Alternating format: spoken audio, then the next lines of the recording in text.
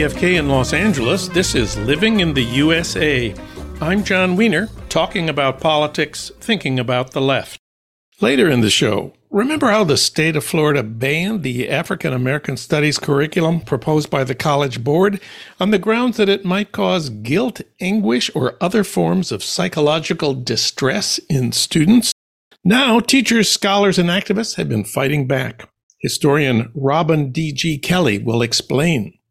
Also, 20% of likely Democratic voters recently told pollsters they support Robert F. Kennedy Jr. in his campaign for the presidency. Joan Walsh will tell the story of her history with Kennedy and his anti-vax crusade later in the hour. But first, Trump heads for trial on his biggest crimes. You thought maybe possession of classified documents wasn't the worst thing he did? Finally, he's being charged with the big one, attempting to seize power through fraud and force. For that story, we turn to Harold Meyerson. Of course, he's editor-at-large of the American Prospect. Harold, welcome back. Always good to be here, John. So what do we know about this story? The new charges have not been filed yet. No, it is apparently customary, at least for a special counsel, to notify those people who may be the target of the special counsel's investigations that they are indeed such targets. And on Tuesday, Donald Trump said that he had received such a letter from special counsel Jack Smith, who is investigating all kinds of things related to the January 6, 2021 attempted insurrection. And do you think now Trump will campaign for the presidency on policy issues, on the future of the country? You know, build the wall, end support for Ukraine, indict Dr. Fauci? Well, he wasn't doing quite that much before. He has basically been sort of using his stump speech to trot out a litany of grievances that he himself is suffering. There was always a kind of l'état-c'est-moi aspect to Trump, going back at least to his acceptance speech at the 2016 Republican convention when he said, "I alone can fix it." And now it's we all need to fix me is the going to be increasingly the theme on which Trump runs. And assuming he wins the Republican nomination, I don't think that's a notably compelling theme to take into a general election context. Not notably compelling. I wonder if you could elaborate on that a little. Well, look, Trump's going to say he actually won the 2020 contest, and so in a really bizarre kind of way, his 2024 campaign is going to be based on insisting he won in 2020. And what we do know, in particular from the midterm elections of last year, that almost all the election deniers, like Republican gubernatorial candidate in Arizona, Kari Lake, all of them went down to defeat. This didn't seem to be really something that a majority of the voting public wanted to embrace or give power to the people who seemed like they wanted to relitigate what is legitimately unrelitigatable outcome of the 2020 election. The other Republican candidates, of course, have now had to take a stand on whether to support Trump's claims that he's being persecuted by a politicized Justice Department. Ron DeSantis defended Trump against charges around January 6th, saying the coming indictment was, quote, an attempt to criminalize politics and try to criminalize differences, close quote. I wonder if you think the attack on the Capitol on January 6th was a case of politics about our differences. Yeah, well, again, that shows you the kind of box that Republican candidates have encased themselves in, because on the one hand, they are running against Trump, but on the other hand, they cannot afford to offend the base of the Republican Party, which is Trumpian to the nth degree. And so, they end up not, what DeSantis did was he didn't quite defend January 6th as such. He just said the Justice Department shouldn't do this, and they're mischaracterizing it, but I'm not going to describe it any further. So there you are. And, this is a box which all the Republican candidates who aren't really going after Trump, as let's say Chris Christie is, are, kind of imprisoned in, and then they end up sounding pretty ridiculous. Then we have Mike Pence, of course. He was directly targeted on January 6th. You may recall the mob Trump summoned to attack the Capitol chanted, "Hang Mike Pence," while he hid in the basement. So you might think he would find this to be not acceptable. But even Pence declined to suggest that Trump should be prosecuted. He said, quote, "I believe that history will hold him to account for his actions that day." This was a statement Tuesday. But as for the indictment, he said, quote, "I hope it doesn't come to that. I'm not convinced that the president, acting on bad advice from a group of crank lawyers, is actually a criminal." Close quote, Mike Pence. Your comment. Well, if the crankhood were limited only to advisors, Pence might have a case there. But there is such ample evidence of Trump's own whacked out crankiness and, the fact that he went ahead. I gather one of the things that Jack Smith, the special counsel, has been doing is asking people who were around Trump if they ever heard him say he actually knew he lost. For example, Jared Kushner, he asked. Yes, he asked Jared Kushner that, so tell us about your father-in-law. That suggests he's building a case showing that Trump knew damn well that he had lost, but he, rather than actually acknowledge it, he was willing to overthrow the government, basically.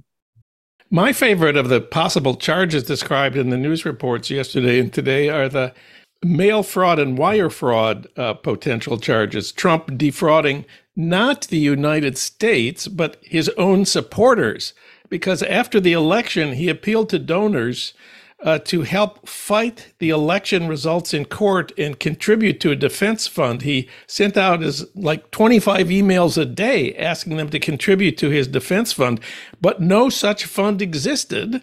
And he used the money for other purposes, including spending more than $200,000 at Trump hotel properties. I think that's fraud. Yeah. There's a weird codependency thing here. I mean, how much abuse do Trump supporters, accept by simply denying that it's abuse? I think there are multiple grounds on which this guy could be legitimately convicted. I've been wondering why the prosecutor in Georgia hasn't filed charges against Trump. This is where they have him on tape telling the Secretary of State, Brad Raffensperger, a name we never knew before, and now we will know forever, that Trump needed to, quote, find 11,780 votes so he could be declared the winner of the election in Georgia. It's an open and shut case in terms of the evidence. They have him on tape. But the Fulton County prosecutor still hasn't charged him, and it's almost 2.5 years. But today I found the explanation in the New York Times, quote, "Former prosecutors have predicted DOJ would want to go first before Georgia to avoid damaging discrepancies in testimony that could arise in competing cases covering similar events," close quote. So I wonder if you agreed that it would be better if Trump were put on trial in Washington for the January 6th crimes before he went on trial in Georgia for criminal vote fraud solicitation. I'm not sure I really have what could pass as an informed opinion on that. A jury in Washington would probably be less Trumpian than a jury in Georgia, although in Fulton County, which is where the DA would bring charges, that would be a not notably Trumpian jury. It's also the case that if Trump is brought to trial relatively quickly, he's not going to be, the case won't be dismissed by a Democratic administration, whereas in Georgia, there is a Republican governor who was hung, with Raffensperger, very tough on the issue of, the vote count was accurate in Georgia. But there is always a possibility that Trump could be convicted in Georgia and then immediately pardoned by Republican Governor Brian Kemp. So, I mean, there are all kinds of variables here floating around. And also the question is whether Jack Smith would have a stronger case, better prosecution than Fulton County would. We think, well, federal prosecutors are usually pretty good. Yeah, but, you know, I mean, as you said, there is the tape recording of Trump suggesting Raffensperger find just, 11,000 some odd votes that would give him the majority, which certainly seems to me like an open and shut, relatively simple case. It has been dragged out for 2.5 years, and, it started dragging well before anyone was appointing a special prosecutor to investigate January 6th. So, there's always been a kind of a what's wrong with this picture a thing buzzing around in any number of heads, including mine, about, okay, he's indicted for some financial stuff in Manhattan and for possession of documents in Mar-a-Lago, but not for a smoking gun issue in Atlanta, and not for trying to seize the presidency through fraud and through force. So, now at least the really significant crimes like, insurrection are finally being brought into, the legal system. So no longer can we say what's wrong with this picture. It's not the smaller stuff. It's the real mortally serious stuff for the future of the United States democracy. In conclusion, charging Trump with crimes for the January 6th insurrection guarantees that the 2024 election will be more of a referendum on Trump than a referendum on Biden. Is that a good thing? Well, from the point of view of Democrats who want Biden to win, or just Americans who want Biden to win, it sure is. Biden's polling still is pretty low. He still seems to get no credit for the revival of an economy in what is now this is a greatly reduced level of inflation. But, if Trump is the issue and not Biden, Biden wins. So, of course, the other big story, especially in LA this week, is about the Hollywood strikes. SAG, the Screen Actors Guild, published on Tweet a chart showing the demands by the unions in negotiation and the counters from the studios. Let me just give the top two items on there. Minimum wage increase sought by the actors union, 11% general wage increase in year one, 4% in year two, 4% in year three, kind of a little less than most workers are getting these days in their strikes. The studios countered 5% in year one, 4% in year two, 3% in year three. Second item, new media revenue sharing. The casts should share in the revenue generated when their performances are exhibited on streaming platforms. That is the Actors Union proposal. The studio counter rejected, period. I think that kind of sums up where we stand in this strike right now. Right. And, that I think is the real stumbling block, although the wage issue is real too. I should add, by the way, that United Airline pilots just got over the life of a 4-year contract, a 40% raise. And, when you talk about highly skilled professionals, I think you were talking about major airline pilots and major movie and TV actors. So, come on. Yeah. And no, but that second issue is really the key. Actors have long since received residuals when their performances have been part of movies and TV shows that have been aired and re-aired. And suddenly, with the advent of a new mode of distribution, streaming, the studios say, but we're not going to do it here, which is just profoundly contradictory, unfair. And, I think any group of workers facing, suddenly the rise of a new mode of money making for the employer, in which the employer suddenly says, and you ain't going to get any of it, would do just what the actors are doing. And that's what happened in the last two strikes. The 1960 strike was about the new medium of television, and actors demanded that they be paid when their movies were shown on television. The 1980 strike was about the invention of video, the sales of video cassettes. Now we're in the next stage, streaming. And there's always a strike about how the studios want to keep all the money, and the people who do the work think they should get some of it.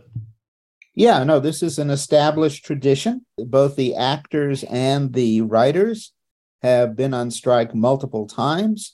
And every time the structure of the industry changes, we see this pattern. The industry kind of says, well, what's new and what's changed, that should belong to us. And the people who provide the work that the studios use say, well, we need a share of this as well. And so, we're back to the future.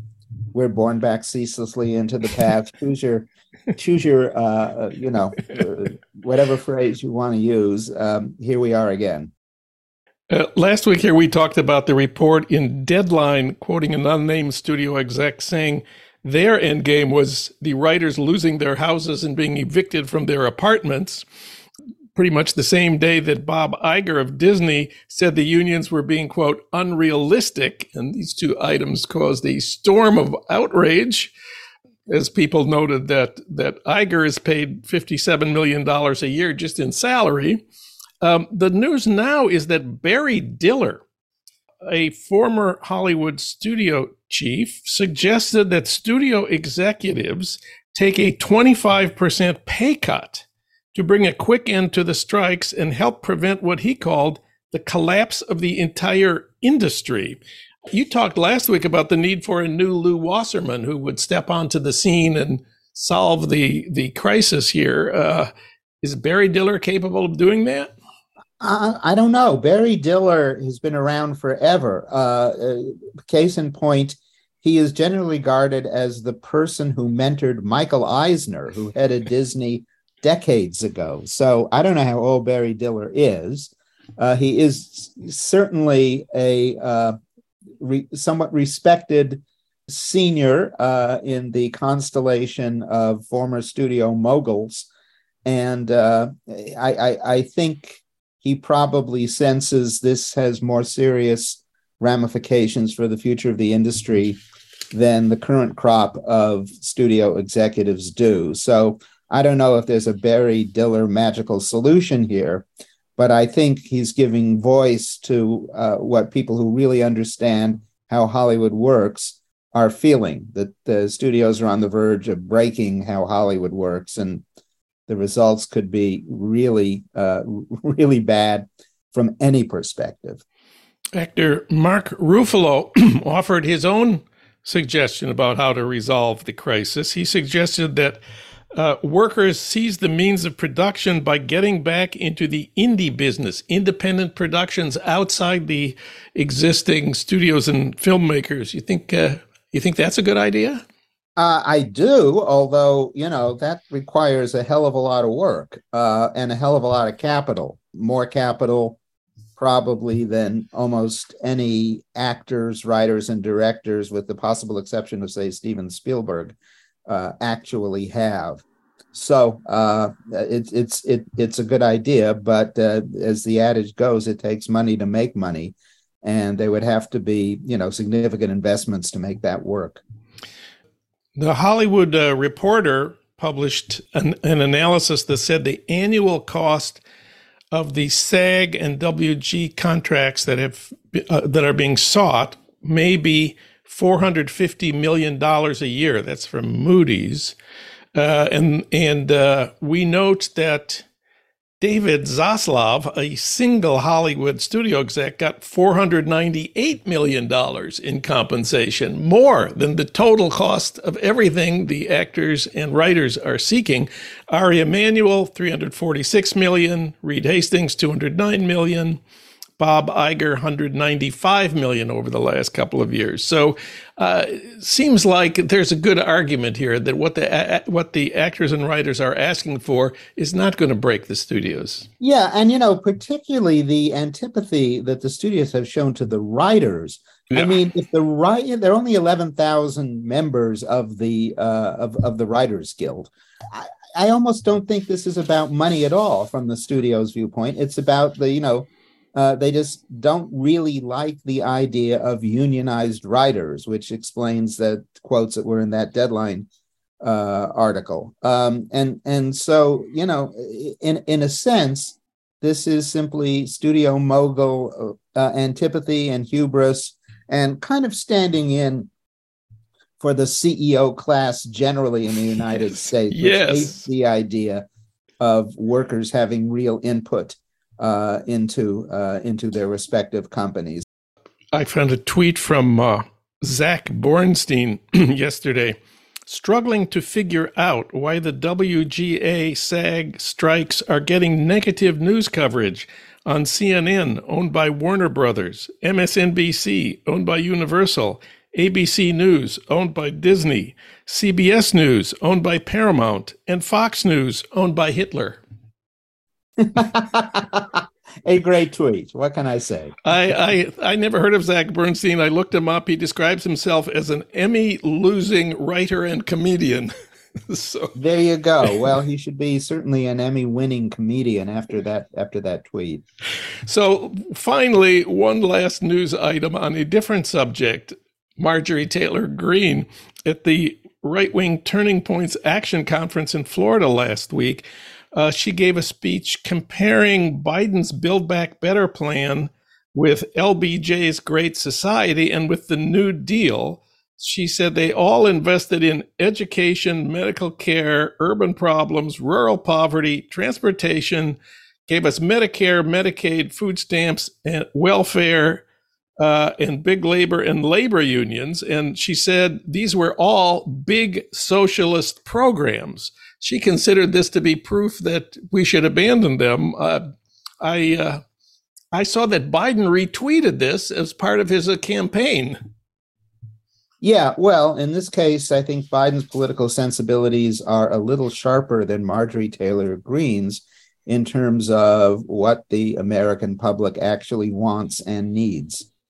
Harold Meyerson, read him at prospect.org. Thank you, Harold. Always good to have you on the show. Always great to be here, John.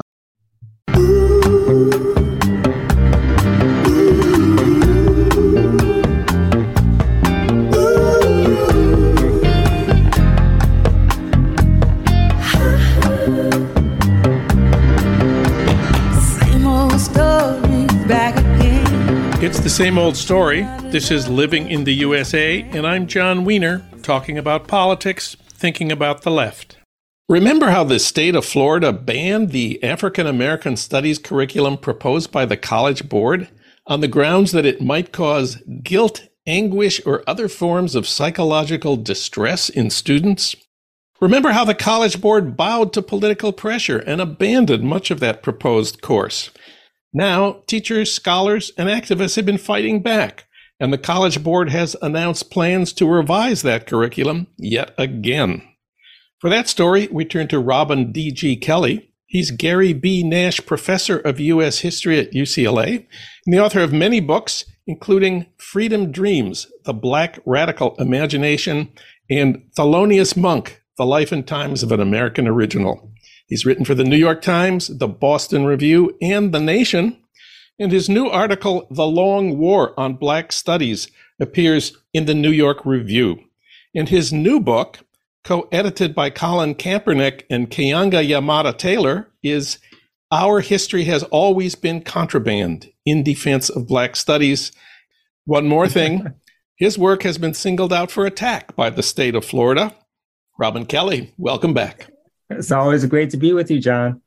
Well, let's start with feeling guilt and anguish over the history of slavery. I guess Florida officials want students to feel good about the American past, including slavery. That's not easy for Black students, but somehow Florida seems more concerned about the feelings of, well, shall we say, other students. Exactly. Why would anyone, irrespective of your generation, your race, your ethnicity, actually want to be proud about, the legacy of slavery? And obviously, these Republicans are running around trying to distance themselves from the history of slavery. Josh Hawley put out that tweet a couple of days ago where he said, America is a Christian nation. America is where slavery went to die. And of course, so the fact that they're making the same argument that says we don't want to discuss racism, slavery, anything that would cause discomfort, they're making the same argument that America is the leading nation in terms of abolition. So it's a whole bunch of contradictions. And one other thing, you and I, we've been teaching so-called white students for 40 years, right? And I have yet to actually have a student in my class saying, you know what, this stuff about slavery is making me embarrassed and I feel hurt and pain. In fact, they want to know more because they actually can disassociate themselves from it. And they may be recipients of generational wealth, but that's a different question altogether.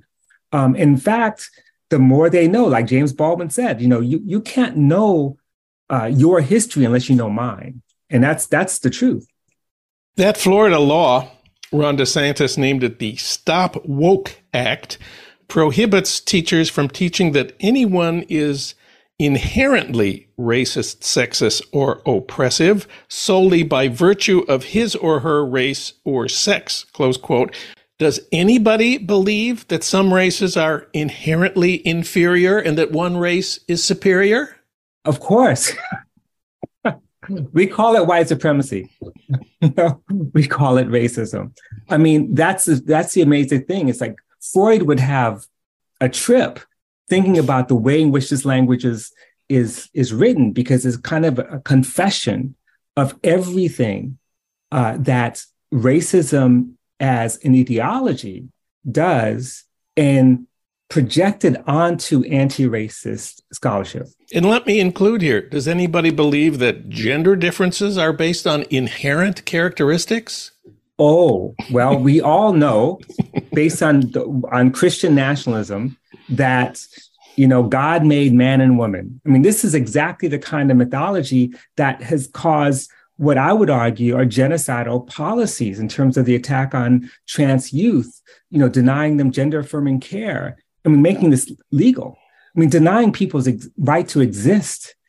So unfortunately, this is an old struggle. It's a very old argument, and it's quite dangerous. And again, it is a projection of the kind of right-wing ideology onto anti-racism. And then there's this issue of responsibility. The Stop Woke Act bans teaching that some people today, quote, bear responsibility for actions committed in the past by other members of the same race. As you already mentioned, that's a reference to teaching about reparations for slavery. What do you have to say about the issue of responsibility?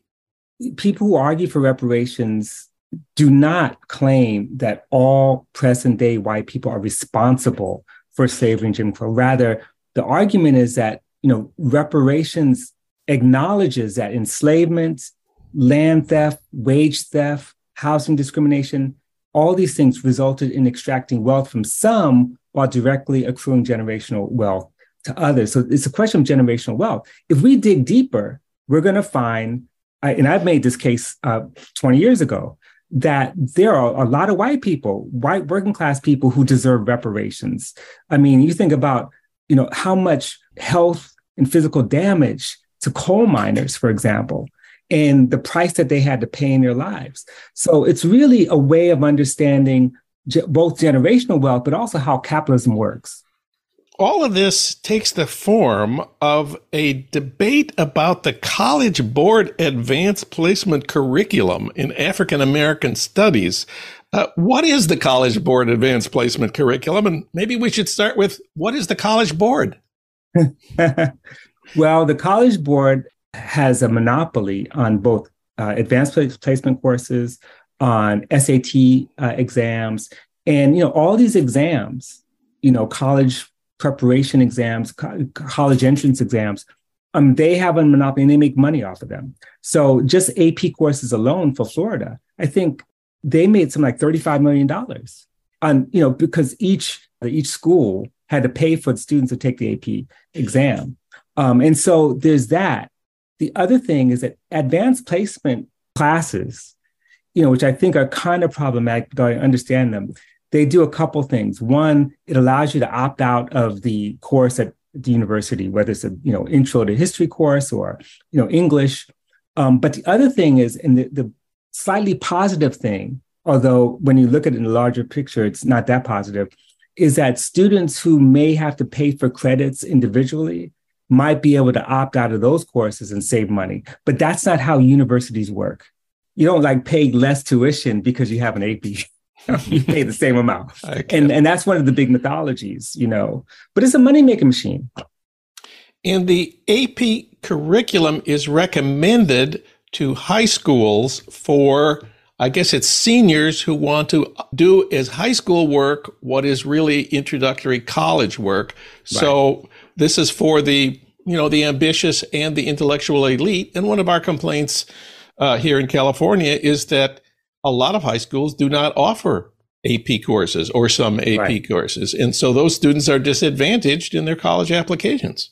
Absolutely. And you have to, in some schools, you have to test into AP courses. You can't just get in because you want to. But more than that, we've had so many students who've taken AP courses who are not prepared. These are still high school level courses. I mean, when you break it down, It may be a little bit additional reading, but we're doing something different at the university.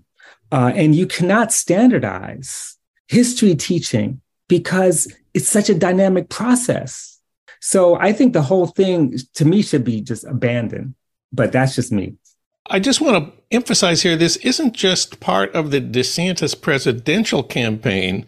More than a dozen other states have followed the example of Florida in criticizing, refusing school to give permission to schools to use this curriculum. And it went all the way to the Trump White House. Trump issued an executive order in September 2020.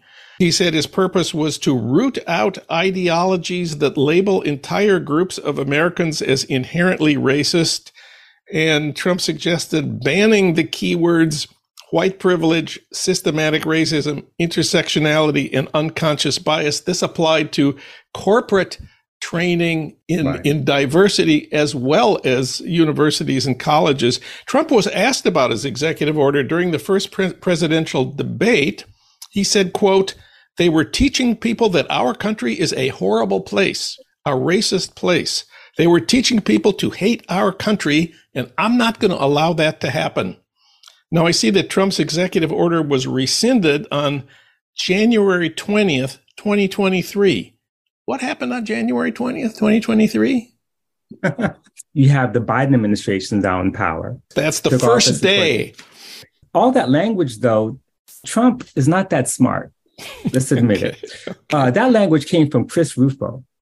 Chris Rufo works for the Manhattan Institute. He's a national figure who on the right, who basically took it upon himself to hijack critical race theory as the new communism.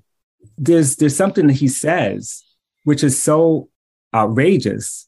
He goes on Twitter in 2021 and says that his plan is to rebrand CRT, to make it toxic. Those are his words, to turn it toxic. And then as we put all of the various cultural insanities under that brand category, the goal is to have the public read something crazy in the newspaper and immediately think critical race theory. We have decodified the term and will recodify it to annex the entire range of cultural constructions that are unpopular with Americans.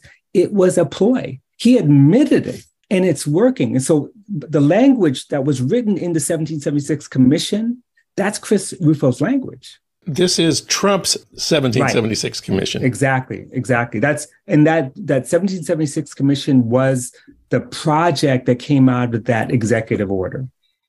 The Florida attack on African American studies had its new aspects, but the effort to prevent people from learning about the history of slavery and the Black freedom struggle is not. And that's really the subject of your piece in the New York Review. How far back in American history would you say the effort to prevent people from learning about slavery goes? Well, let's go back to the effort to keep enslaved people from learning to read and write. That's sort of a beginning. The fact that that was a threat suggests that there's something incendiary about knowledge that would challenge the status quo. And, in the book called Our History Has Always Been Contraband, I talk about David Walker's appeal, which was published in 1829. It excoriated slavery. It criticized American hypocrisy for being a land of liberty, but still holding slaves. And that pamphlet was banned. And if you're caught printing it, let alone owning it, you can get the death penalty, basically. You could be hanged, jailed. And that, to me, is the highest form of contraband. And it's not an accident that almost all the anti-literacy statutes that were passed in the South, there's a flood of them between 1829 and 1831 after Nat Turner's rebellion.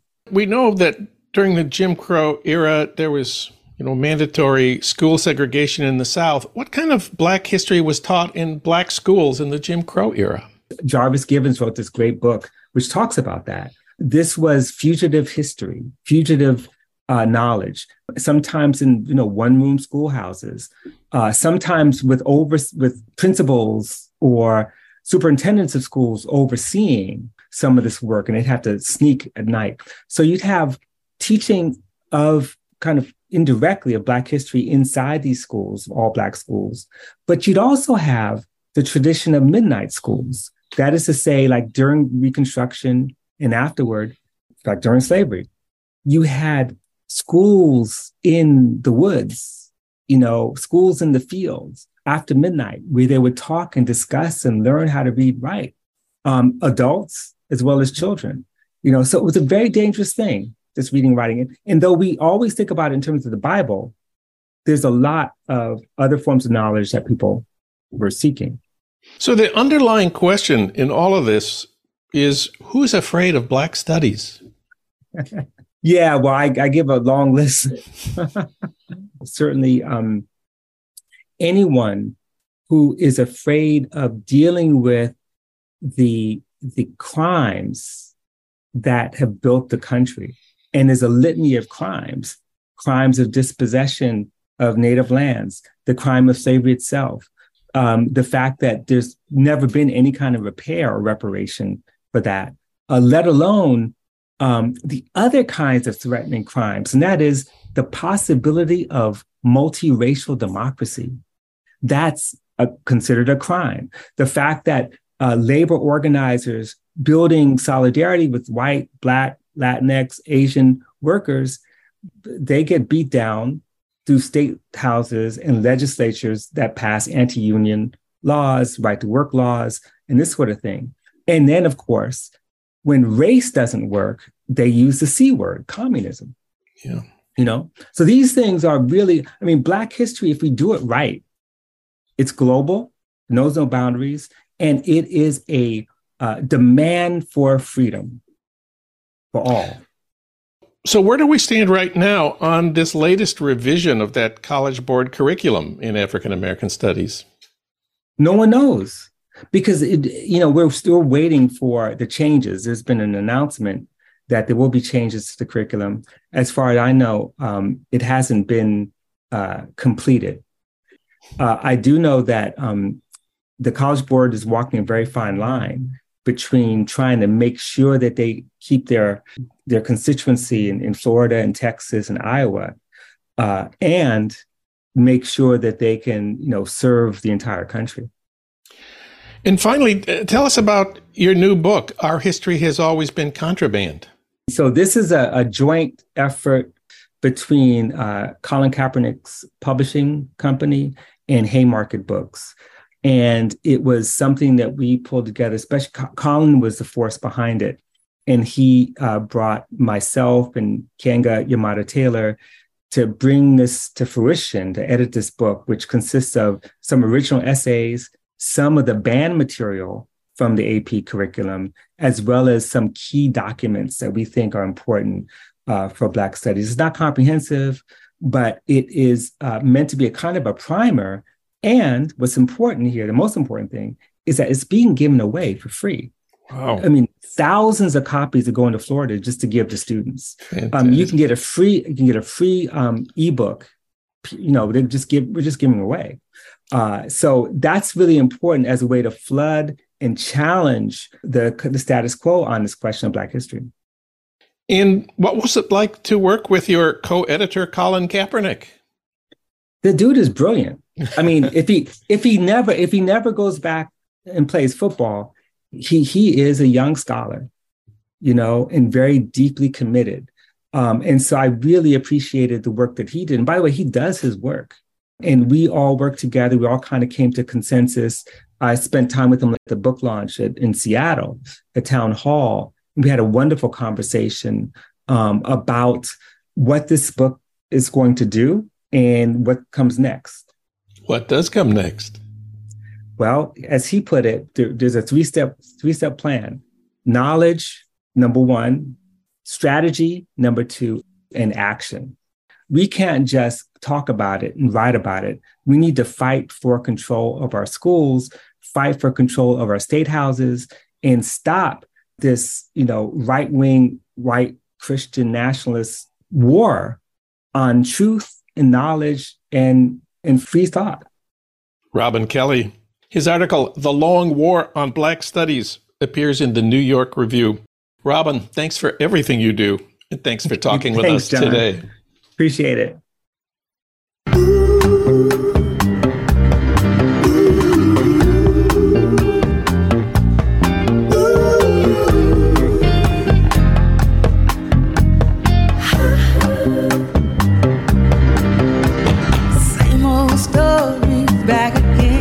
It's the same old story. This is Living in the USA, and I'm John Wiener, talking about politics, thinking about the left.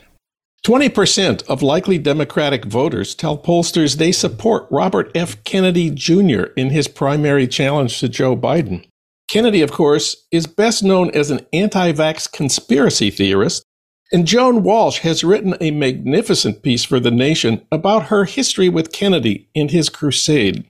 She's national affairs correspondent for the magazine. She's been a commentator on MSNBC and CNN. She's written for the New York Times, the Washington Post, and the LA Times. And she served as editor-in-chief of Salon for 6 years. We reached her today at home in Manhattan. Joan, welcome back. Great to be back, John. Not a fun thing to rehash, but... Well, you were there at the beginning when Kennedy first made a splash as an anti-vax figure in 2005. That's when Salon and Rolling Stone jointly published an article under his byline, headlined Deadly Immunity. You were the editor of Salon at that point.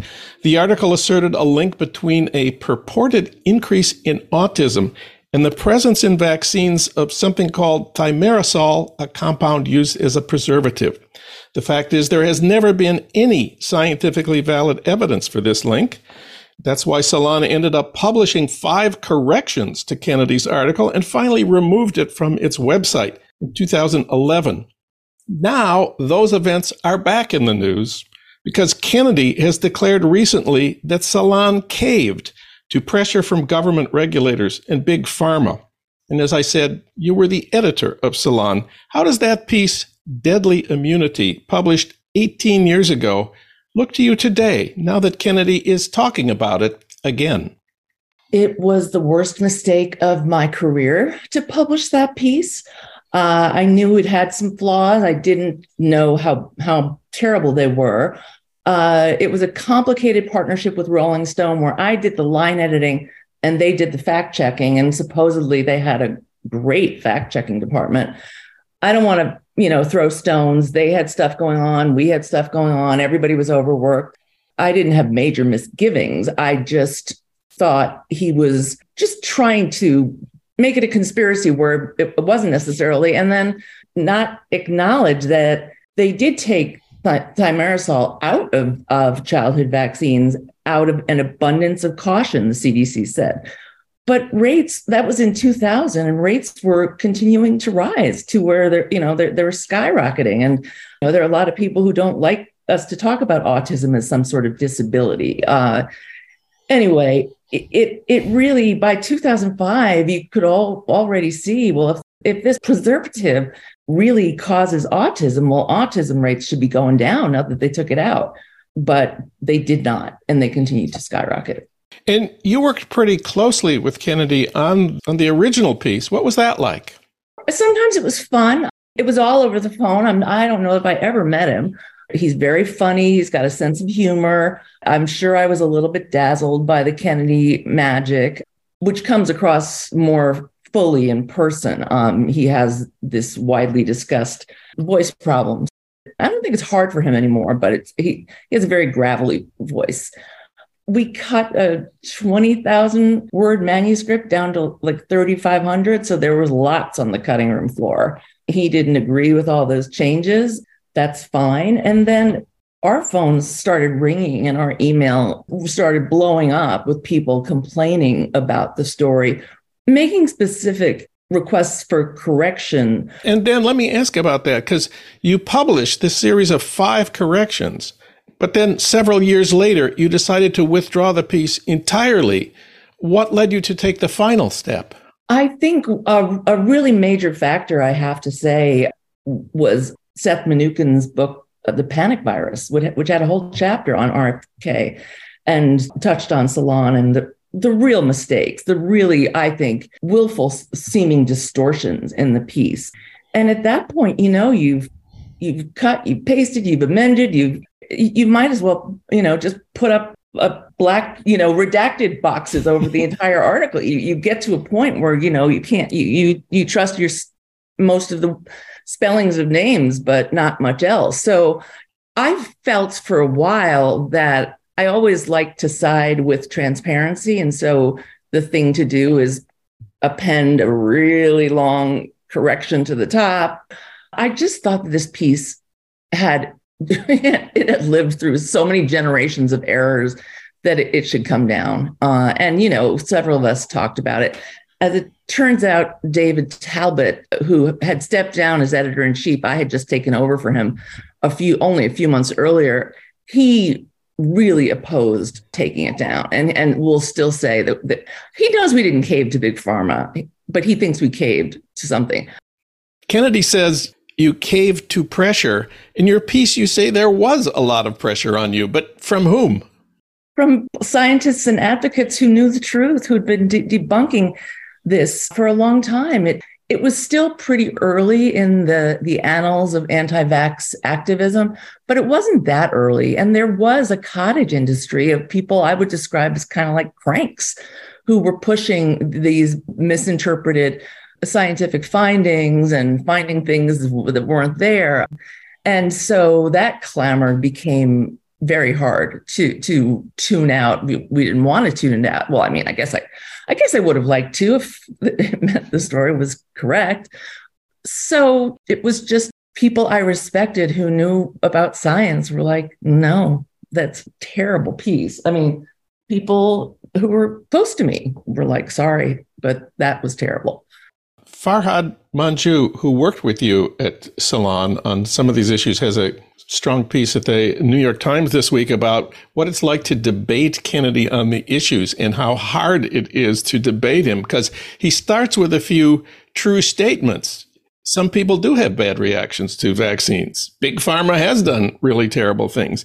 And then he starts making these wilder and more ridiculous arguments. And when you start correcting his errors and misstatements by discussing the scientific evidence, he says you're nitpicking. And then he says you're making Republican talking points. And then he says you're wrong. He is not an anti-vaxxer. He's merely a vaccine safety advocate. He says all he wants to do is make sure that vaccines are subject to the same kind of safety testing that other drugs are subject to. And if you tell him, in fact, vaccines are subject to greater scrutiny than drugs by the FDA, he'll tell you, don't believe the FDA. They've been captured by Big Pharma. Right. So you point to other scientific evidence, and he says, well, there's arcane disputes about those numbers.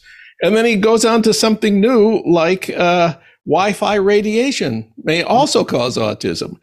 You know, it's confusing to listen to these debates, and people say, well, he's made a few good points. Big Pharma is, you know, not to be believed in every case, and maybe he's right about some of this other stuff too. After all, he's a Kennedy. Well, he's not right. Brandy Zadrodny, writing for NBC News, wrote a really terrific piece that I linked to in my piece, where she really teased out the implications of his beliefs. If he was President Kennedy, which is a weird mental exercise because we all know we had a President Kennedy and we lost him, but he says he would stop administering childhood vaccines until they can be studied more, meaning that children would suffer and perhaps die unnecessarily while he tests vaccines that have been studied for some of them my whole life. You know, I mean, he would gut the CDC, the FDA, the NIH, you know, they're all captured by Big Pharma, and he would, you know, either restaff them or have newly staffed agencies where he would put in his people. And she asked who those were. And he said, well, I'm not going to get into that till I vet them. It sounds like a nightmare. You know, I mean, the COVID vaccine saved so many lives. In this last tragedy that we all lived through, we know so many people who survived and also didn't get really bad cases of it, didn't get long COVID. I think the thing that really pushed me over, I was thinking about doing it, but two things. He was on with Joe Rogan for 3 hours. Believe me, I didn't listen to it, the whole thing, but he repeated with Joe Rogan this idea that I had caved to Big Pharma. That was bad enough. But then Dr. Peter Hotez, who's a famous public health vaccine expert, took him to task and said that it was a parody of a conversation and he should be ashamed. And so then Joe Rogan starts trolling Dr. Hotez, come on my show and debate Bobby Kennedy. Yeah. And I'll give your favorite charity $100,000. And he's like, no, absolutely not. And then Elon Musk and a bunch of his tech bro morons are doing the same thing. And on Father's Day, he was coming home and he found 2 QAnon people on his doorstep demanding that he debate RFK Jr. They did not mean him harm, but I would not like to face that on my doorstep. So this poison of conspiracy theorizing, which again takes off from some truth that there has been regulatory capture of many of our health agencies, as well as the agencies that regulate banks, the people who are supposed to be performing the public good and scrutinizing these situations. They become lobbyists, or they were lobbyists already. You know, all that's true. But the answer isn't spouting a bunch of easily debunked lies and eroding people's trust even more. And along the way, perhaps persuading enough Democrats not to vote for Joe Biden to make Donald Trump president again. Yeah, he can't win the nomination. He can just cause a lot of mischief, but he won't necessarily commit to voting for Biden if Biden defeats him in a primary. So he's playing that game too. So it's very dangerous, and people have to treat him like the charlatan he is, with obvious family history, tragedies, illnesses. He hasn't had it easy, but he's doing damage. One last thing, I wanted to ask a little more about your remarkable piece at The Nation. It's been #1 at the website for good reason. You could have just attacked Kennedy for his recent lies about the piece that you edited. Or you could have said, we all make mistakes. I've made some, but who hasn't? But instead, you wrote, this was the worst mistake of your career. It takes a lot of courage to do that. Not very many people do. How did you decide to do it that way? I don't know. That made the most sense for me, because I could tell the story of how the forces that combined to get me to do something like that. I really think that I should have been fired. In today's world, I might be fired for something that's stupid. With social media, if the really smart activists and the smart scientists started coming after Salon, I mean, 2005, we had blogs, So I felt that very strongly. It's a real blight on my otherwise sterling career. Yes. And I felt like I had to come clean about the forces of, Jan Wenner was on my board, on Salon's board, and so was David Talbot. I was just starting. They both really believed in this piece, and they thought it was quite a coup, that we'd gotten Bobby to do it for both of us. And so, it was something with some prestige that these powerful guys wanted me to do. Now, I would stand up to them multiple times later. But at that point, I think I just bought into the magic, the myth, the Rolling Stone fact checking. It'll all work out. And it didn't work out at all. Joan Walsh, you can read her report at thenation.com. It's called Just Another RFK Jr. Lie. I know, because it's about me. Joan, thank you for this terrific piece. And thanks for talking with us today. Thanks, John. Always a pleasure.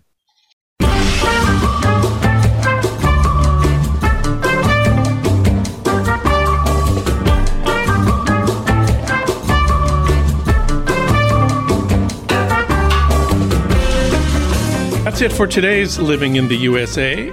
Our social media maven is Renee Reynolds. KPFK's programming traffic director is Matt Perez. Thanks as always to Ry Cooter for our theme music, Mambo Sinuendo. Living in the USA is recorded and produced at our Blythe Avenue studios in Los Angeles. If you miss part of this show or any of our recent shows, you can listen online anytime you want at livingintheusapod.com. I'm John Wiener. We'll be back next week talking about politics, thinking about the left, and living in the USA.